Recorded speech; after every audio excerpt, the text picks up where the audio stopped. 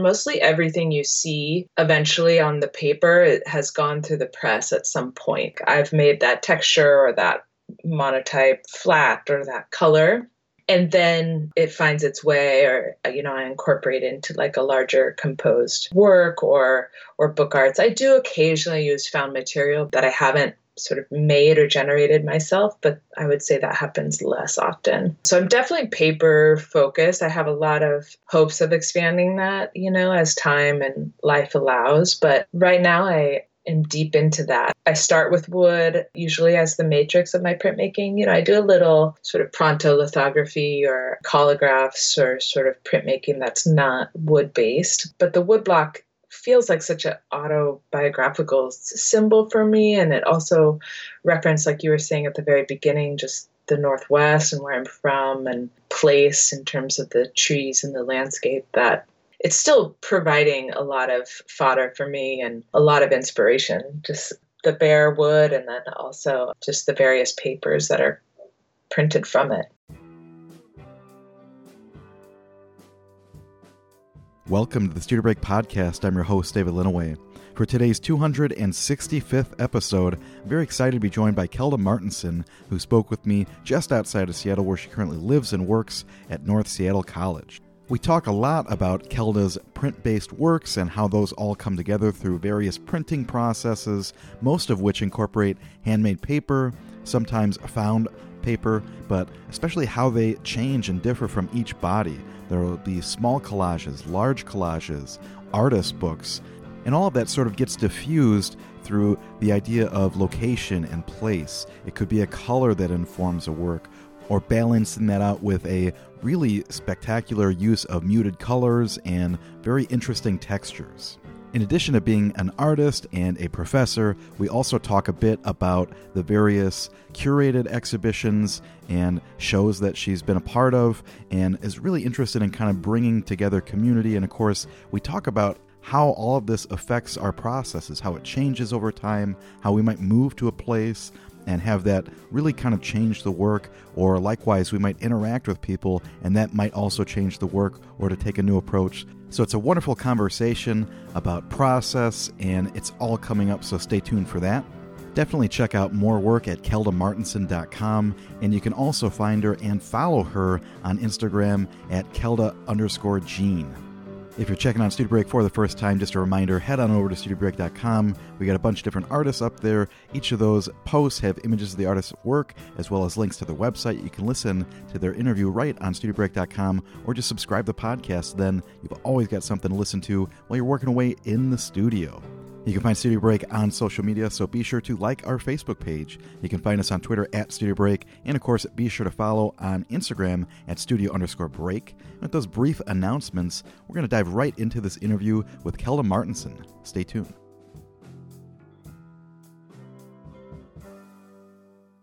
Welcome to Studio Break, Kelda Martinson. How are you doing today? I'm good. How are you, Dave? Excited. Super excited to have you on. And, I guess you're joining us from a different time zone. You're in the, Seattle area. Is that correct? Yep. I live in Seattle. I'm in the West Seattle neighborhood, sort of the south end of that. Right on, right on. So very excited. I know, again, it's a little bit of a time adjustment, so I really appreciate you fitting this in, and, super excited to talk to you about your work. And, I guess, to start it all off, I'm especially curious where you kind of grew up. I'm assuming, you grew up on the West Coast, and I think about that relative to your work. We were just talking a little bit about how, we start making observations about other people's work, and I can't help but kind of relate it to thinking about landscape and, I don't know, different things related to that. But hopefully I didn't just, stub my toe there. Did you grow up in that area? Yeah, I grew up about an hour and a half from where I live now in a town called Gig Harbor, Washington. In the 80s and 90s, it was a pretty small town, really densely wooded. You can kind of picture the Pacific Northwest, just like moss everywhere, very wet and surrounded by water, just water everywhere. The Sound is sort of that top northwest corner of Washington state. It's all islands and inlets and peninsulas. And yeah, that's where I grew up and lived in the same house my whole childhood for the most part, and stayed there through high school, and then in college through like only 10 years ago was other places. So I'm returning back to Seattle, and Seattle growing up was sort of the big city, when we Hmm. came to Seattle, we were tourists. So it's nice to really sort of settle in here and see it with new eyes and see it as an adult and an artist and make community here. Yeah, it's interesting kind of like coming back to a place, especially if you've been traveling for a period of time. I did residencies for a number of years, so I was always out and Mm. about. And, when you come back, it's just kind of always, different. You see things differently, I guess. Yeah, absolutely. And so were you someone that was super creative then when you were kind of growing up? Did you make a lot of stuff and, destroy the house and whatnot? Yeah, I love drawing, and my dad is a woodworker, and that's what he did for a living, and the wood shop was just like steps from our door. So I think the line between wood shop and our house was like very blurred. Hmm. There was like trail of sawdust, and making things was definitely prioritized in just my family's culture. And so drawing, just really working with your hands, was something that was sort of expected, I would say. Hmm. And so I didn't really stick out as like an art kid. I just was really into it and drew all the time. And then I've got positive feedback for that. And that, becomes a loop that I hear a lot of artists talk about. Like, Sure. you get recognized for being the kid who draws. And Right, then you right. sort of build that identity. And so, yeah, I spent a lot of time out in the woods, spent a lot of time just like making things with wood, drawing on wood. It was really sort of revolved around wood in my childhood, and then took drawing opportunities whenever I could. And then in high school, just really prioritized that in terms of electives. And we had a great little public high school where I grew up that had a strong like crafts program, so that we had like batik. We had a whole batik studio. Hmm. So I was like working with wax and fiber, and we had a raku kiln. We even did like a stained glass unit. So it was, I would say, like really focused a lot on just crafts and sort of the drawing aspects of two-dimensional art. But I never had a formal like painting training or Hmm. anything like that.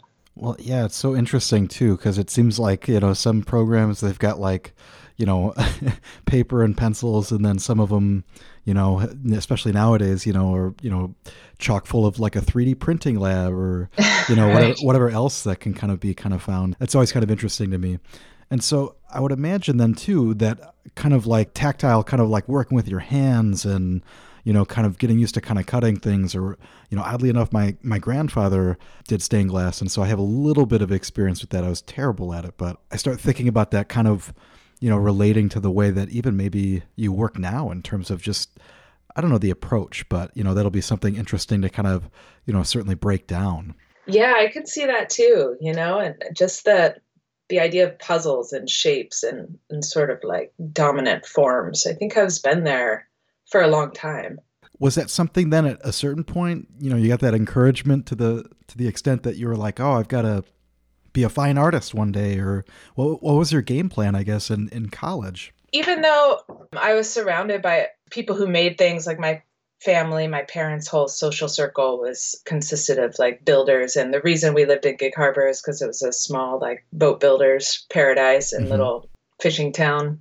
So sort of all of my adult role models made a living through their craft, but I didn't know anybody. I didn't know what contemporary art was, right? Or I didn't even really know the distinction between fine art. I don't think I had been to an art museum my whole childhood. Maybe I think the first time I went to one was maybe a field trip in late high school. So the idea of like being an artist for a living was, I don't know. I think it was more about the craft and less about the, anything conceptual or contemporaries. But then in college, I went to a really small school in Oregon, and the art department was also very small. And so when I went to register for classes freshman year, they said, oh, you can't get into an art class until you're a senior, unless you Hmm. become an art major. So I just declared myself an art major right then and took as many as I could. And that just wasn't really a surprise to anyone in my family. It was like, of course you're going to study art. Like that's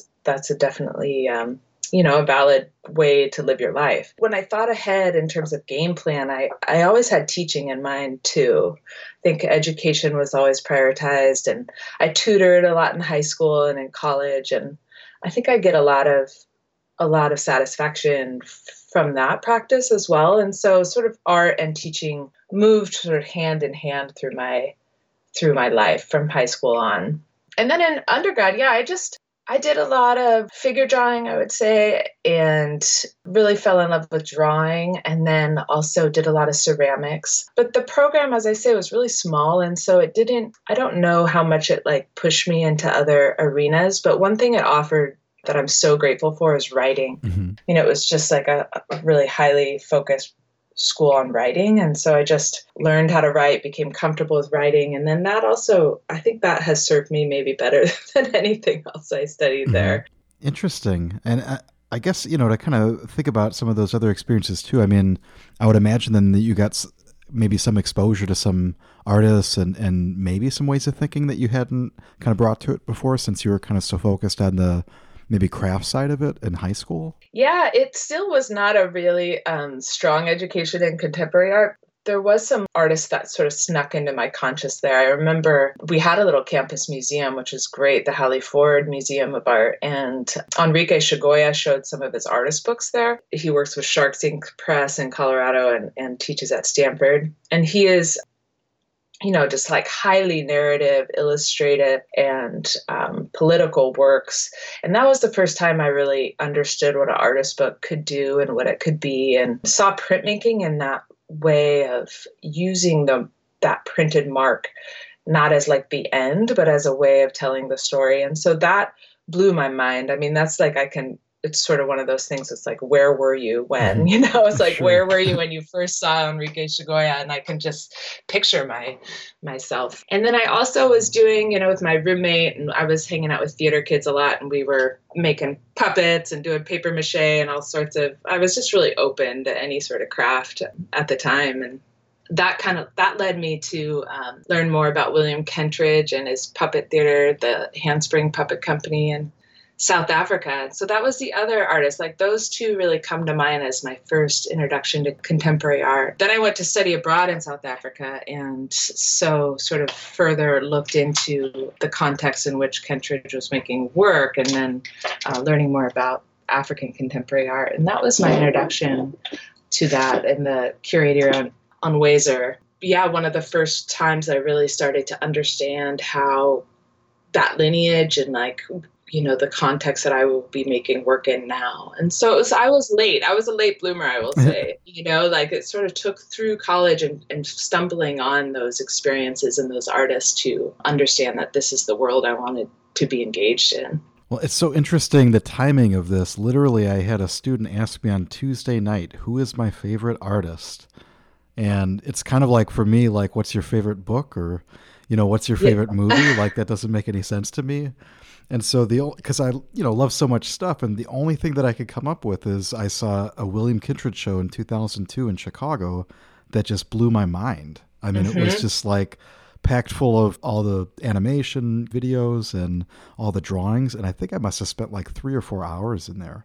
Like I literally watched all of them twice, and it was just mesmerizing. Again, kind of interesting coincidence there. So you're starting to kind of, get exposed to some other art and things like that. How did you decide, I guess, where you wanted to go on and study for your graduate degree? Well, I took a few years off. I think it was maybe 5 or 6 years that I just, I worked, I taught art in like community centers. I was also like a park ranger and did seasonal work. I traveled some more. My husband was living in Japan, so I went over to see him for a few months and just moved around. And then we ended up in Alaska.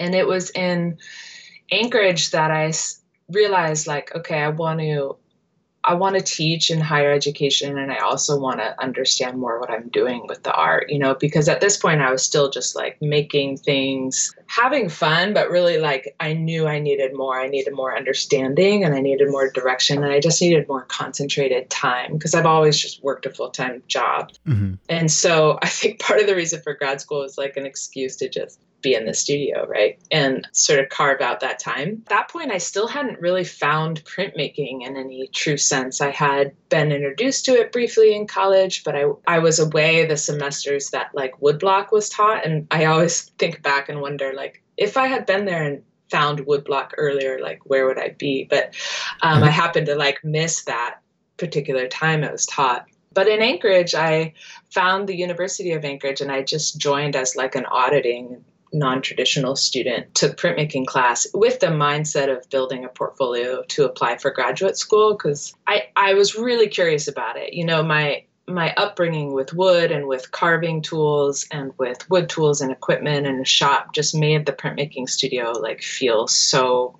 like such a natural fit. Mm-hmm. And using wood as a substrate and a matrix like made a lot of sense, but I had never actually done the act of printing from a plate.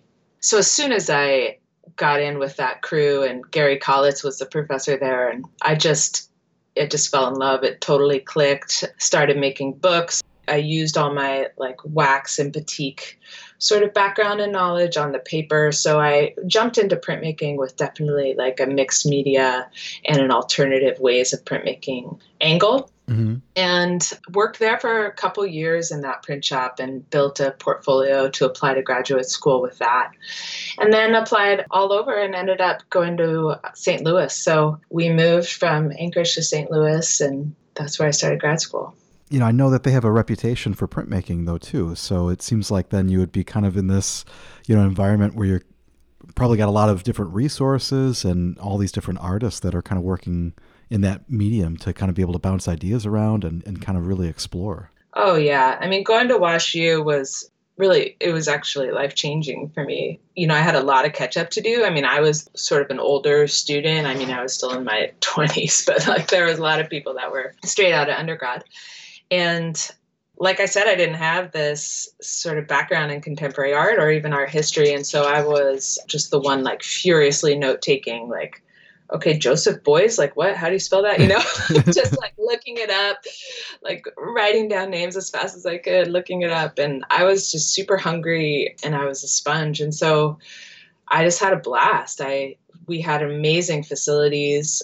You know, the etching presses there were like 6 by 10 feet, I think, mechanized. So I was making huge, you know, 6 to 8 foot long prints and working with amazing mentors. Lisa Blowski was there, and Tom Huck and Tom Reed and Jana Harper. Being there, it introduced me to the level of sort of elegance, but also tension and really like controlling my mark in a way. And then also just because the school is so highly resourced, they just brought in incredible visiting artists. And so I would say that that was a major part of my learning there, was just who I got to have studio visits with. I mean, it was just such a privilege. I remember I was sitting with Judy Pfaff in my studio, right, just like pinching myself. Like, I can't believe this is happening. Is this really my life? It just felt wild, you know, just totally wild. And I never forgot how lucky I was to be there. So I just worked super hard and tried to learn as much as I could and lived in the book art studio. So really started to fall in love with letterpress and artist books there as well. Well, and it strikes me too, obviously, you know, returning after, you know, kind of being on your own or kind of working with, you know, other print shops and other artists, I'm sure. But, you know, to kind of be in that environment, like you said, I mean, I would imagine it was just kind of like a whole new world that you're just like, you know, pretty much every week is like, this is the best week. So it really was, you know, and I was a TA and I did work study, but besides that, I took out loans to live. So I also had that privilege of not like trying to hold down a job at the same time. Sure. And I'm curious, you know, you talked earlier about, you know, maybe kind of figure drawing when you were an undergraduate. What kind of work are you kind of making around this time, I guess, in that initial start before they essentially throw it all in a dumpster and tell you to really get after it, you know? Yeah, exactly. I was making mostly woodcuts but mixed media. So they were still very figurative. So I think that figure drawing in undergrad, I was doing a lot of like more stylized figures and illustrative work. I think if there had been like an illustration degree where I'd gone, I could easily have seen that being my path. Mm-hmm. But I slowly moved away from the figure in grad school, but I started out very large figures, sort of social realism, like proletariat figures working, you know, so taking my like influence of boating and fishing and woodworkers and sort of this like tradespeople and craft. I was just sort of like making scenes from my life, both in growing up and definitely our time in Alaska, which was really formative. So it was there. But then, the figure gets like highly questioned. And I realized I was sort of running out of the desire to recreate those scenes. And that sort of led me more to abstraction, sort of bigger gestures. There may be reference the land for sure. And then I also was like bringing in a lot more representational imagery, whether it was through collage or through drawing or than maybe you see now. I would imagine then too, that all kind of like led to, like a thesis of some kind where, again, it's like I said, I don't know why it's just, always kind of inevitably kind of comes out that it's just like so different from where you started, or, certainly much more sophisticated than where you started, I guess, in that experience, Yeah, definitely that, the latter. But, my thesis was really about collage, and collage as a worldview, a way of like sort of making sense of our experiences, and also artist books. But, like Enrique Chagoya and William Kentridge, they were in there in my thesis. I'm very interested in sort of this ancestral line of one's own practice. I mean, even though I wouldn't ever show those works that I made in undergrad, like I'm still referencing those particular ideas and textures. And I can sort of see how the work that's being made now is sort of from that work. Like it's born into this long conversation of what I've been sort of experimenting with and curious about for, 20 or 30 years. Yeah, well, and it strikes me too then to kind of move more towards like a abstract language, kind of gives you more play just for the visuals in terms of really kind of exploring things without having that limitation maybe of having to represent something, which is kind of like what you were saying. Mm-hmm. There's kind of like this mix between then collage and bookmaking. What kind of materials are you still kind of like drawn to? I mean, are they still, a lot of print-based materials? Are they more three-dimensional or mixed media, like found things? Or I sort of, I think, act like a found object artist or collector, but I'm also generating all of the found objects. So I'm like, first create the raw material, and mostly everything you see eventually on the paper, it has gone through the press at some point. Like I've made that texture or that monotype flat or that color. And then it finds its way, or, I incorporate into like a larger composed work or book arts. I do occasionally use found material, but that I haven't sort of made or generated myself, but I would say that happens less often. So I'm definitely paper focused. I have a lot of hopes of expanding that, as time and life allows. But right now I am deep into that. I start with wood, usually as the matrix of my printmaking. I do a little sort of pronto lithography or collagraphs or sort of printmaking that's not wood-based. But the woodblock feels like such an autobiographical symbol for me. And it also referenced, like you were saying at the very beginning, just the Northwest and where I'm from and place in terms of the trees and the landscape, that it seems like it's still providing a lot of fodder for me and a lot of inspiration, just the bare wood and then also just the various papers that are printed from it. I guess to think about it relative to timeline in terms of where you're at now. So what happened after graduate school? And again, I know that could be like a really long winding story, but I'm saying that because I also want to definitely, start talking about your work. Again, your website, keldamartinson.com, tons of stuff to go check out. So definitely do that. But I definitely want to start talking about some of these. So how did you get from there to where you are now? So after, my husband's from Portland, Oregon, and I'm from up here. So we had our eyes set on kind of coming back after St. Louis. It was hard to leave though, because that community it's really special. But, we wanted to be a little bit closer to our own folks, and we headed right back, like right after graduation, and landed in the Seattle area, just outside the city limits at first. And I just started teaching, and actually as a para-educator in a kindergarten classroom in special education, and my husband's a special educator as well. So we just kind of dove into the K-12 scene here while I looked for other work. And then I was just pounded the pavement, driving I-5, our freeway, all over the Puget Sound, taking adjunct positions and working, designing curriculum, just like trying to string together full-time work. Luckily, I had a great 2-car garage where we were renting. And so was also, trying to make big print still. I got a press right away. That was sort of my must do.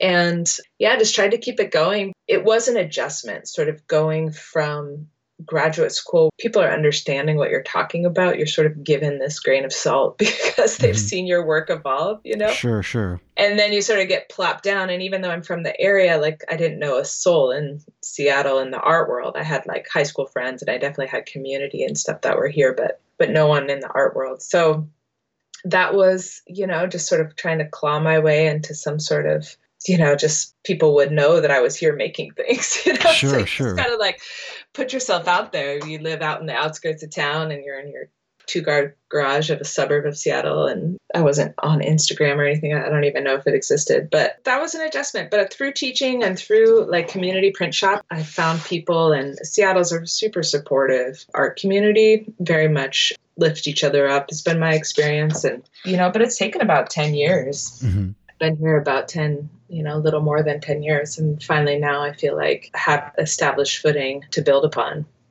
It takes time. No, absolutely. I think, again, even myself, I, just relocated and finally have a house. And sweet. Again, just reminds me of that same thing that happens when you, get your first job after school. You kind of have this identity crisis where you're like, I'm not in the studio making work. And so, moving to, different places and then coming back somewhere, it's like, how do I re-engage this? And, it's weird because I think that's always something that is evolving too. And I feel like, very literally, right now, I'm doing that same kind of thing with where I'm at, in terms of trying to decide, fun things to kind of do moving forward, or, looking for kind of creating opportunities and things like that. And I guess to kind of actually bring it back to you, one of the other things that I had noticed is that you also kind of do a number of, curated shows and have a lot of interest in that.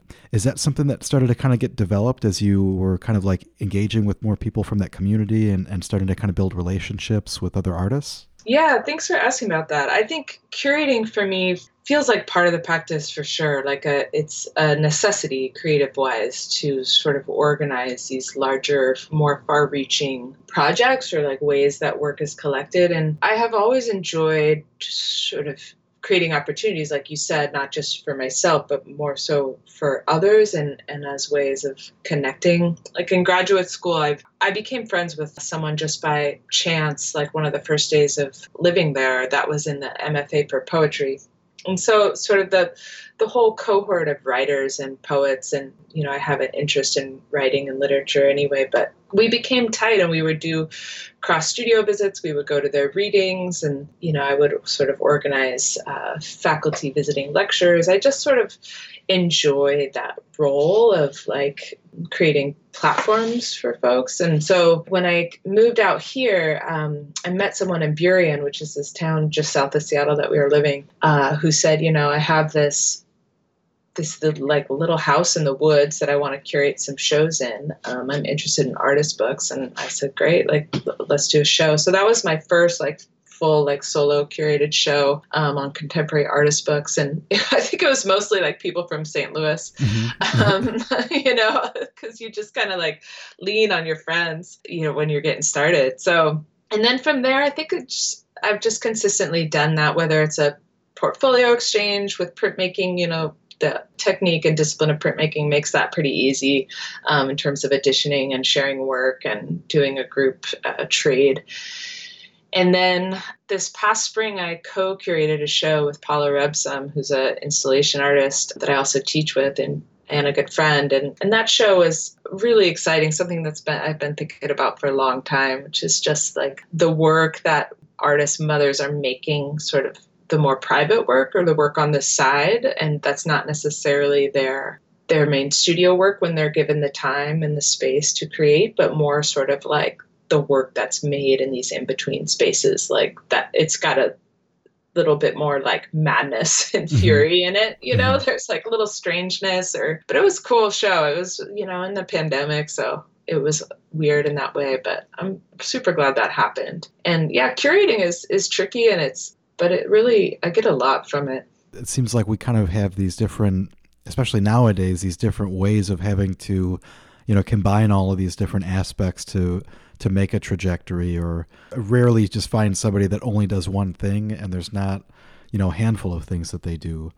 And that's always just kind of something that's really interesting to me. Or like, again, I'm not really collaborative, which sounds hilarious as I'm talking to you, because it's certainly collaborative in that regards. But, like I became a musician during the pandemic, which is super weird to me. I know. I heard that. I've heard your music. It's awesome. Yeah. I mean, it's weird, but I think of that also like as a collective, or, co-curating, or thinking about things like that. That's also really exciting, because I think those are things that kind of change something up for you in your studio. Or maybe, maybe there is that work that you don't really kind of push or talk about, but then, you have these experiences where you're, working with other artists, and then you start kind of thinking like, oh yeah, maybe this could be a really cool, thing to start including or start working through. Or I don't know. I would imagine that there's a lot of ideas that kind of spring from just that process.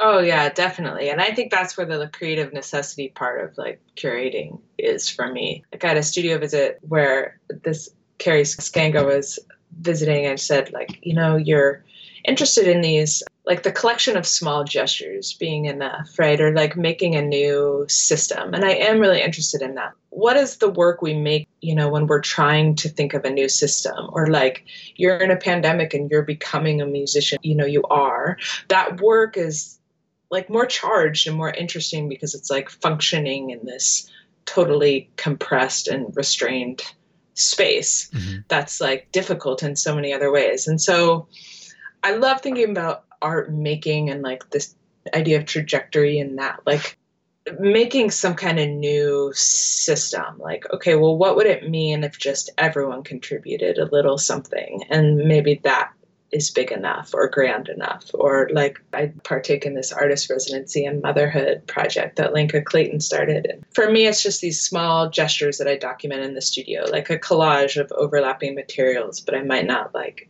actually glue it down or commit to it. But like, is that enough, right? Like that sort of is more than just the two materials touching. It's like also speaks to that like moment that's fraught with like the tension of not having enough time, or the tension of not having enough space, or the tension of being a caregiver, or the oppression of being in a pandemic. Or, Sure. So yeah, I think like these collaborative ways are they're exciting, however they turn out. Like it's more about that act of doing something different that I find really gratifying.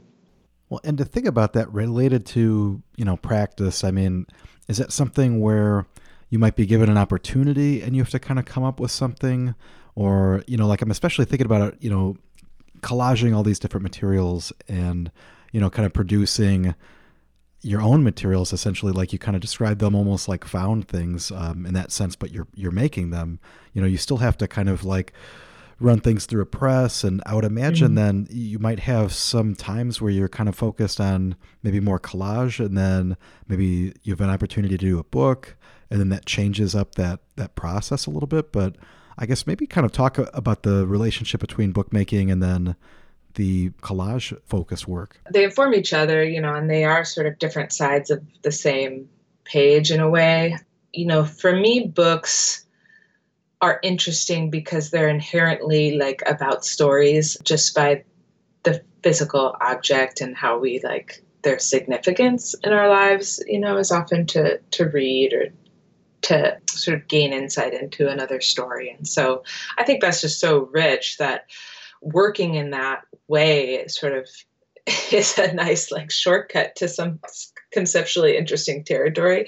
And I'm really interested in books that, at least the ones that I make, you can't always walk all the way through them. Like I oftentimes will freeze them, like I'll frame a book that's just open to one page, or it will be just a one-page book that folds as an accordion. I like that sort of inert potential, that same like sort of space of wondering if there could be more, or if we could do more in that book form. Like you could turn the page, but it's, it's frozen or it's displayed in this way that sort of lets you know there's more there, but you can't necessarily access it.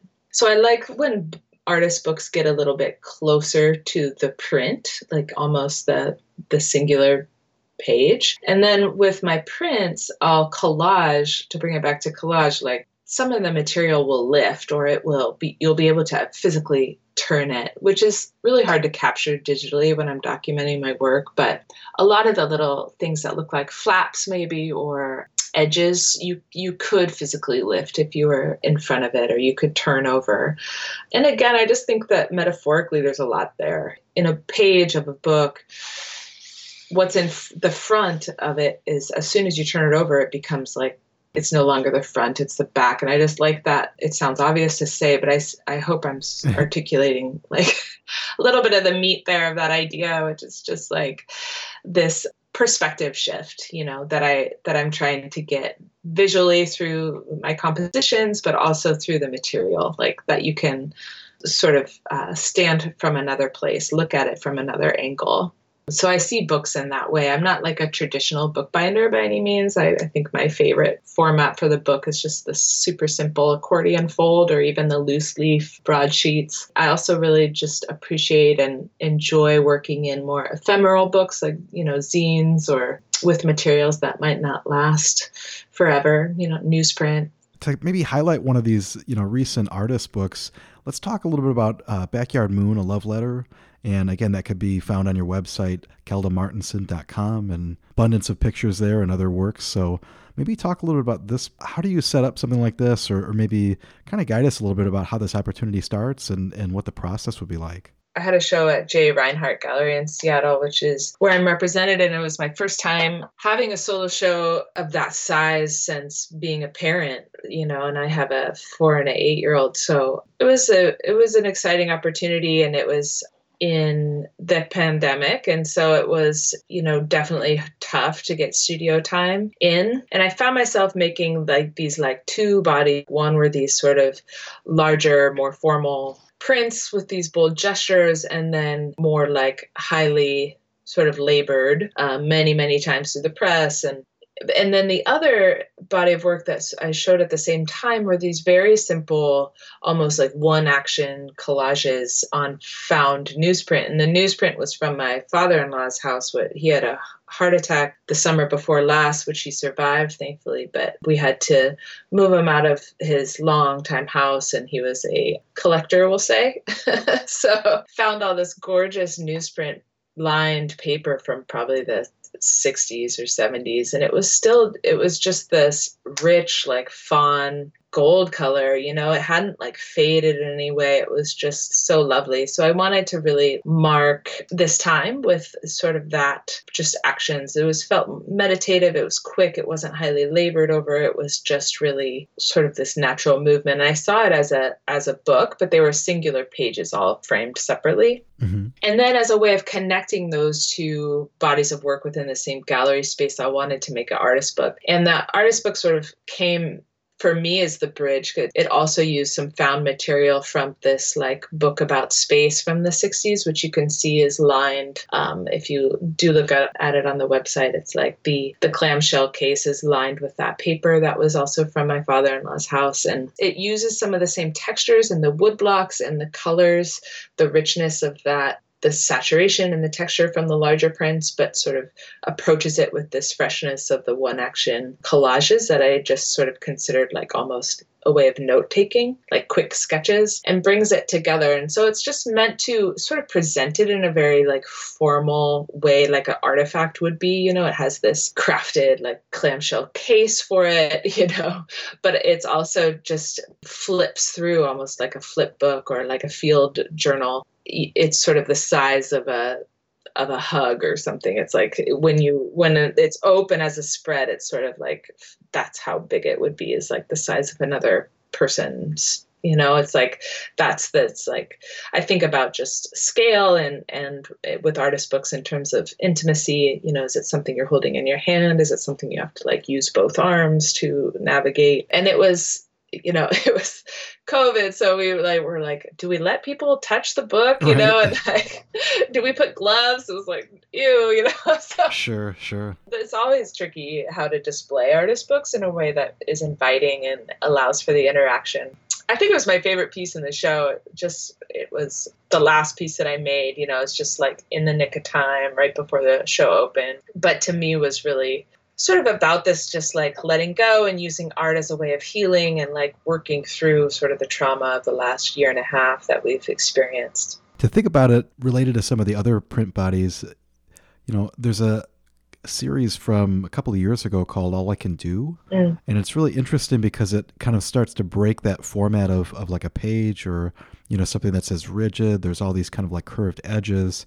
And it strikes me again that they're very similar to maybe some of the forms that you're using, but, not in that kind of rectangle format or, square format. Is that just something literally like where it'll be kind of specific for a specific time that you might be kind of shifting gears, or you kind of jump back to an artist book and then, think about the way that it relates to prints, or maybe you find, again, all of this gorgeous paper. I'm really just kind of interested in, again, that kind of process of how you might shift from one approach to another, or how they also kind of circle back around. Like you maybe been kind of talking a little bit about some of that old undergraduate work that nobody will ever see, because you always find, I don't know, that there's all these different layers, I guess, right? Yeah, and I think that, huge benefit of printmaking is just it's a generative practice. Like just by nature of making one thing, you end up having a ghost print or like cast-offs or, so anytime you set out to make one thing, you sort of end up with this detritus or studio debris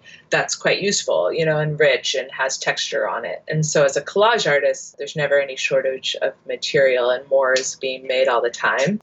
With the All I Can Do section of the website, some of them started out as these temporary collages that I was doing in the studio documentation as part of the artist residency in motherhood. And that All I Can Do is really referencing like, I have 5 minutes and this is all I can do is combine these studio cast-offs in this way. And they were pretty small, like, I don't know, 11 by 15 at the largest. Something would speak to me there, the combination of shapes or the composition, and then I would use that as sort of a template. So it's maybe hard to see it, but there's one called What I Meant to Say. Mm-hmm. That's a collage of little studio scraps. There was something about the composition that I thought could be larger, and so I actually blew it up. I think I even projected it onto a large piece of plywood and then used that particular combination of shapes to make a woodblock. And so what I don't know if we've talked fully about the process yet, but I'll think of a base composition for the woodblock, and I'll draw it on a large piece of plywood, and then I'll cut out the shapes like a wood puzzle, and then ink all the shapes individually and then lay them back on the press. And so they sort of fit back together, and then I'll go and collage back on top of that. But that What I Meant to Say tiny little temporary collage became the compositional template for, a much like a 30 by 45 piece or a larger woodblock called It's All True, which is the top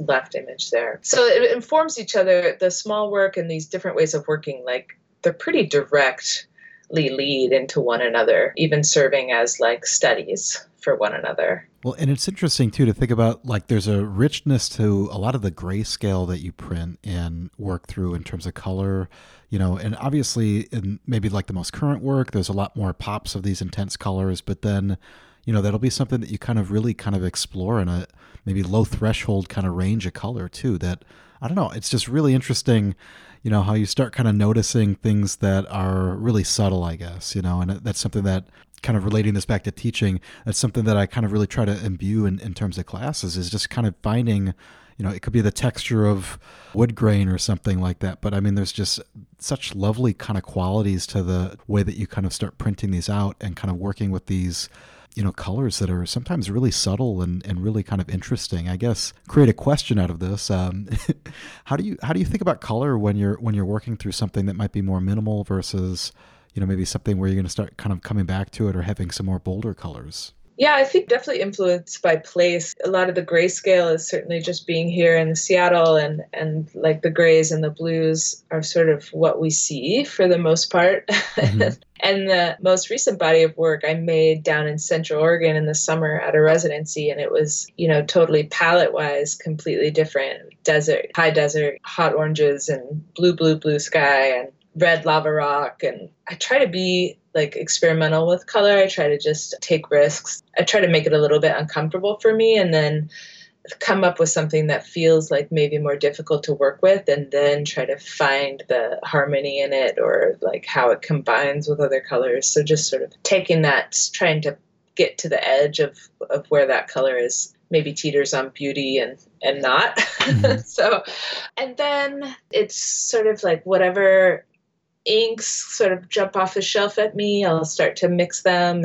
and go for it. I think with color, I like to think about value more and love to sort of make sure there's a lot of contrast and then also a lot of transparency. I mean, I'm really quite open, and I feel, I was asked this question, like, are you more intuitive when it comes to color or more academic or theoretical? And I think I like to think about intuition as instead just like countless hours and years of experience that you can draw on this ability to make decisions really quickly that sometimes feel intuitive, but are pretty informed by actual experience. And so I will just sort of go with it. I do always return to the grayscale and black and white. And I think that's just a nod to traditional woodblock arts, and just that woodblock texture it's so graphic and it's so beautiful in the grayscale. So I usually don't stray too far from that, or I definitely return to it whenever I'm starting out in a woodblock.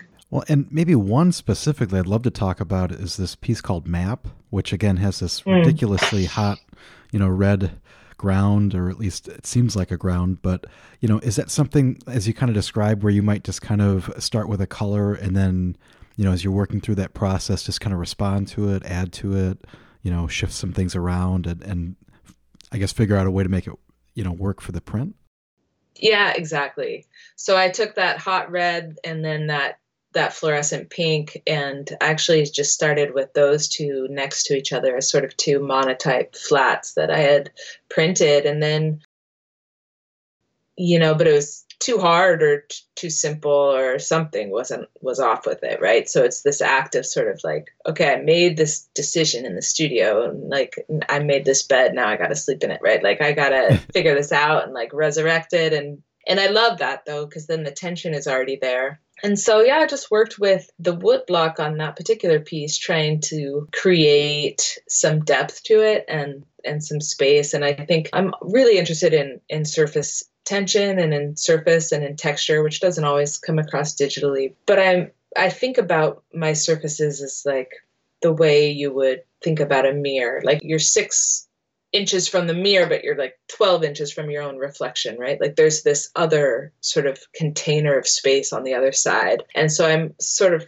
wanting to create these like windows or, portals, or like ways of entering this deeper space in the 2-dimensional realm that I think color and texture and opacity sort of help me get there, help me achieve that way that you can enter the work. Maybe another one to kind of highlight that could be kind of interesting is this lava rock mountaintop piece, which again kind of has that quality of kind of like, like a portal, a doorway, an entryway, and, clearly has a referential kind of like landscape element to it. Yeah, that's one of the ones I made in Oregon. And that particular red, I was just surrounded by that lava rock, like sort of rusted red ochre in the high desert area, which is not ever around me where I live in Seattle. And so I wanted to get at that.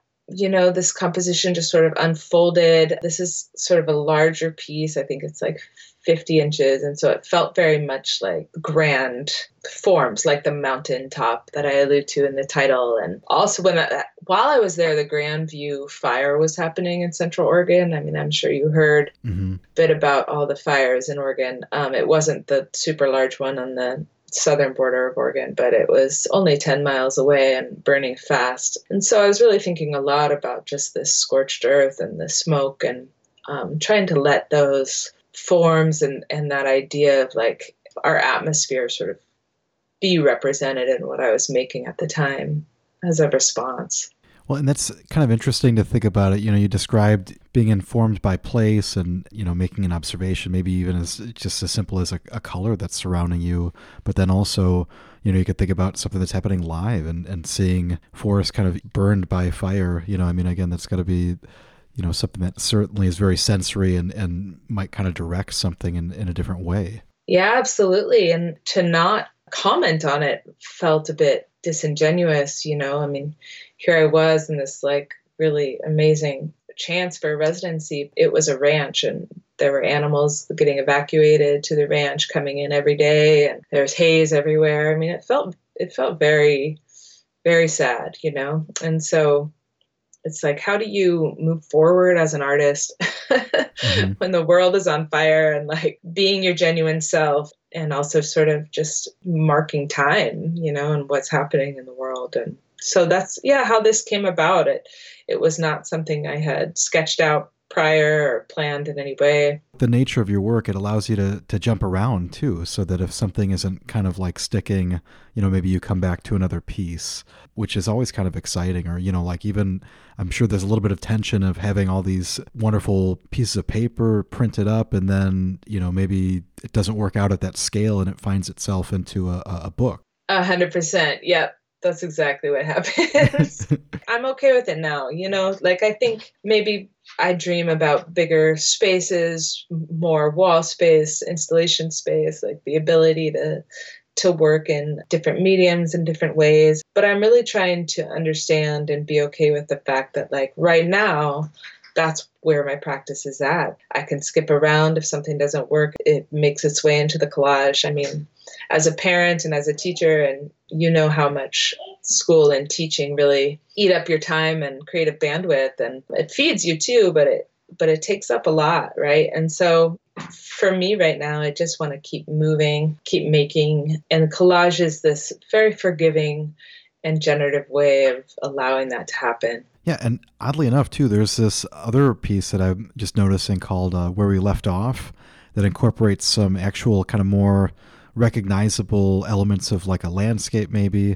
But I like how, again, you kind of almost don't see it necessarily right away. It doesn't hit the same way because of the color palette, maybe set against something that's, very vibrant or, almost kind of blending into maybe some other shapes. And so that's, again, something that must allow you a lot of room too, in terms of just kind of playing around with new things or, hey, let's give this a shot. That one in particular is a good example of what I was referencing earlier in the artist books, is like this particular piece actually sits as an accordion. It's not photographed that way, but I see it as a 4-page book that's just sort of laid out flat. There's like a flap on the right that can actually like lift and turn.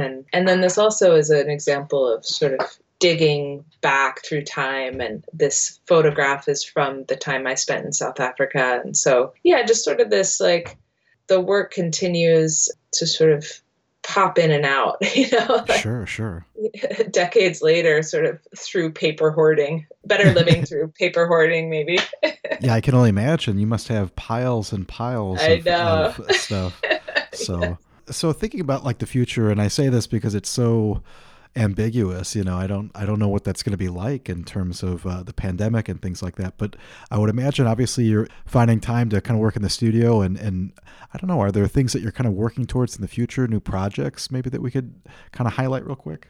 I'm kind of coming off of sort of a bigger year for me recently. And so right now I'm in a period of just kind of enjoying not having a looming deadline at the moment, but I've got a couple applications out there and hopes that things will sort of come to fruition. I'm sure I'll have another show at J. Reinhardt maybe in the next year. I'd love to show this work that I made in Central Oregon. And then I'm also just kind of, in terms of what I'm working towards, just trying to focus on the studio practice and also just like some rest and some repair from this past year. Just like, I know I'm not alone and just the exhaustion. And so just trying to like recalibrate, think about where I want to go and move with my work and keep pushing. And so, I kind of keep the news on Instagram or on my website, and I'd love for any listeners that are interested in talking more to get in touch. This has been really fun. At Kelda_Jean, is that correct on Instagram? Yep, that's right. Obviously, people can also check out your work. It's keldamartinson.com. So again, plenty of work there to check out and peruse. Again, this has been really great. Really appreciate you taking the time, especially during a busy week, to sit down and talk to me about your work. It's been great, learning more about you. And again, thanks so much for doing this. Thank you, Dave. This has been really such a treat.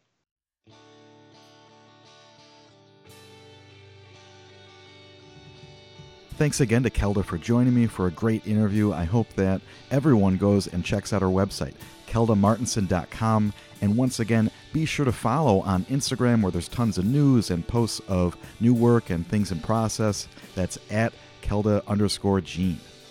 Another reminder that if you enjoyed today's episode, there are plenty more available on StudioBreak.com. Each of those posts there have images of the artist's artwork, and you can find links to their websites. You can listen right there on StudioBreak.com, or just click those subscribe buttons, and then that way you got a new podcast to listen to, and of course something to fill your studio with thoughts and ideas while you're working, and maybe throw some questions your way. As always, you can earn some karma points and help spread the word about Studio Break, or maybe you want to share this episode. That would be awesome. You can leave a review, which is super helpful. And of course, just say hello. You can find us on Facebook, so please like our page there. You can also find us on Twitter at Studio Break. And of course, be sure to say hello on Instagram at Studio_Break. Instagram's also a great place to check out some of the artists that we've recently featured on the podcast. So recently featuring Danny Joe Rose III, who makes these amazing paintings that are packed full of color. Joshua J. Johnson, who makes these really amazing prints that it can take anywhere up to a year to make, and he adds things from daily life and observations, pop culture. That's episode 263. We also featured Anne Bloss for episode 262. She's a painter from the Chicagoland and does a number of installations. We talk about that. And there's plenty in the archives. Even if you just dip back a few months to March, episode 250 featured Paulo Arau, who makes these amazing, colorful fabric paintings, so definitely check out those archives. Plenty to listen to. Music for today's episode features Golden Shadow, which is a band that consists of myself on guitar, Ben Cohan on drums, and Brett Beery on bass. Our intro song also featured Decals members Brigham Hagerman and Clint Parrish, so thanks to them for joining us for that song. And if you're interested in any more about that, we did a podcast talking all about this band that was formed over the pandemic, Golden Shadow. That's episode 261, so check that out. It's super fun. You can also find Ben on Instagram. That's MBenCohan Studio. You can check out paintings there. Brett Beery is a musician and producer. You can find him on Instagram as well, at Brett Beery. And he also has a bunch of music on Bandcamp. That's at bbeery on Bandcamp. And you can also find the decals there as well. If you'd like to see some of my paintings, head on over to davidlinaway.com. There's plenty up there, and you can also find me in a number of places. You can find me on Facebook, you can find me on Twitter, at David Linaway, and on Instagram, at David Linaway as well. Please be sure to say hello and follow. It's always great hearing from listeners and other artists especially that are out there working away in the studios. If you did enjoy today's episode, please just say hello. It's always great hearing from listeners and hearing these little quips and insights, so we always love hearing that. And there we go, episode 265. I hope that you enjoyed it. I hope that your studios are certainly productive, and there's all sorts of great things going on creatively. Stay safe. We'll talk to you real soon.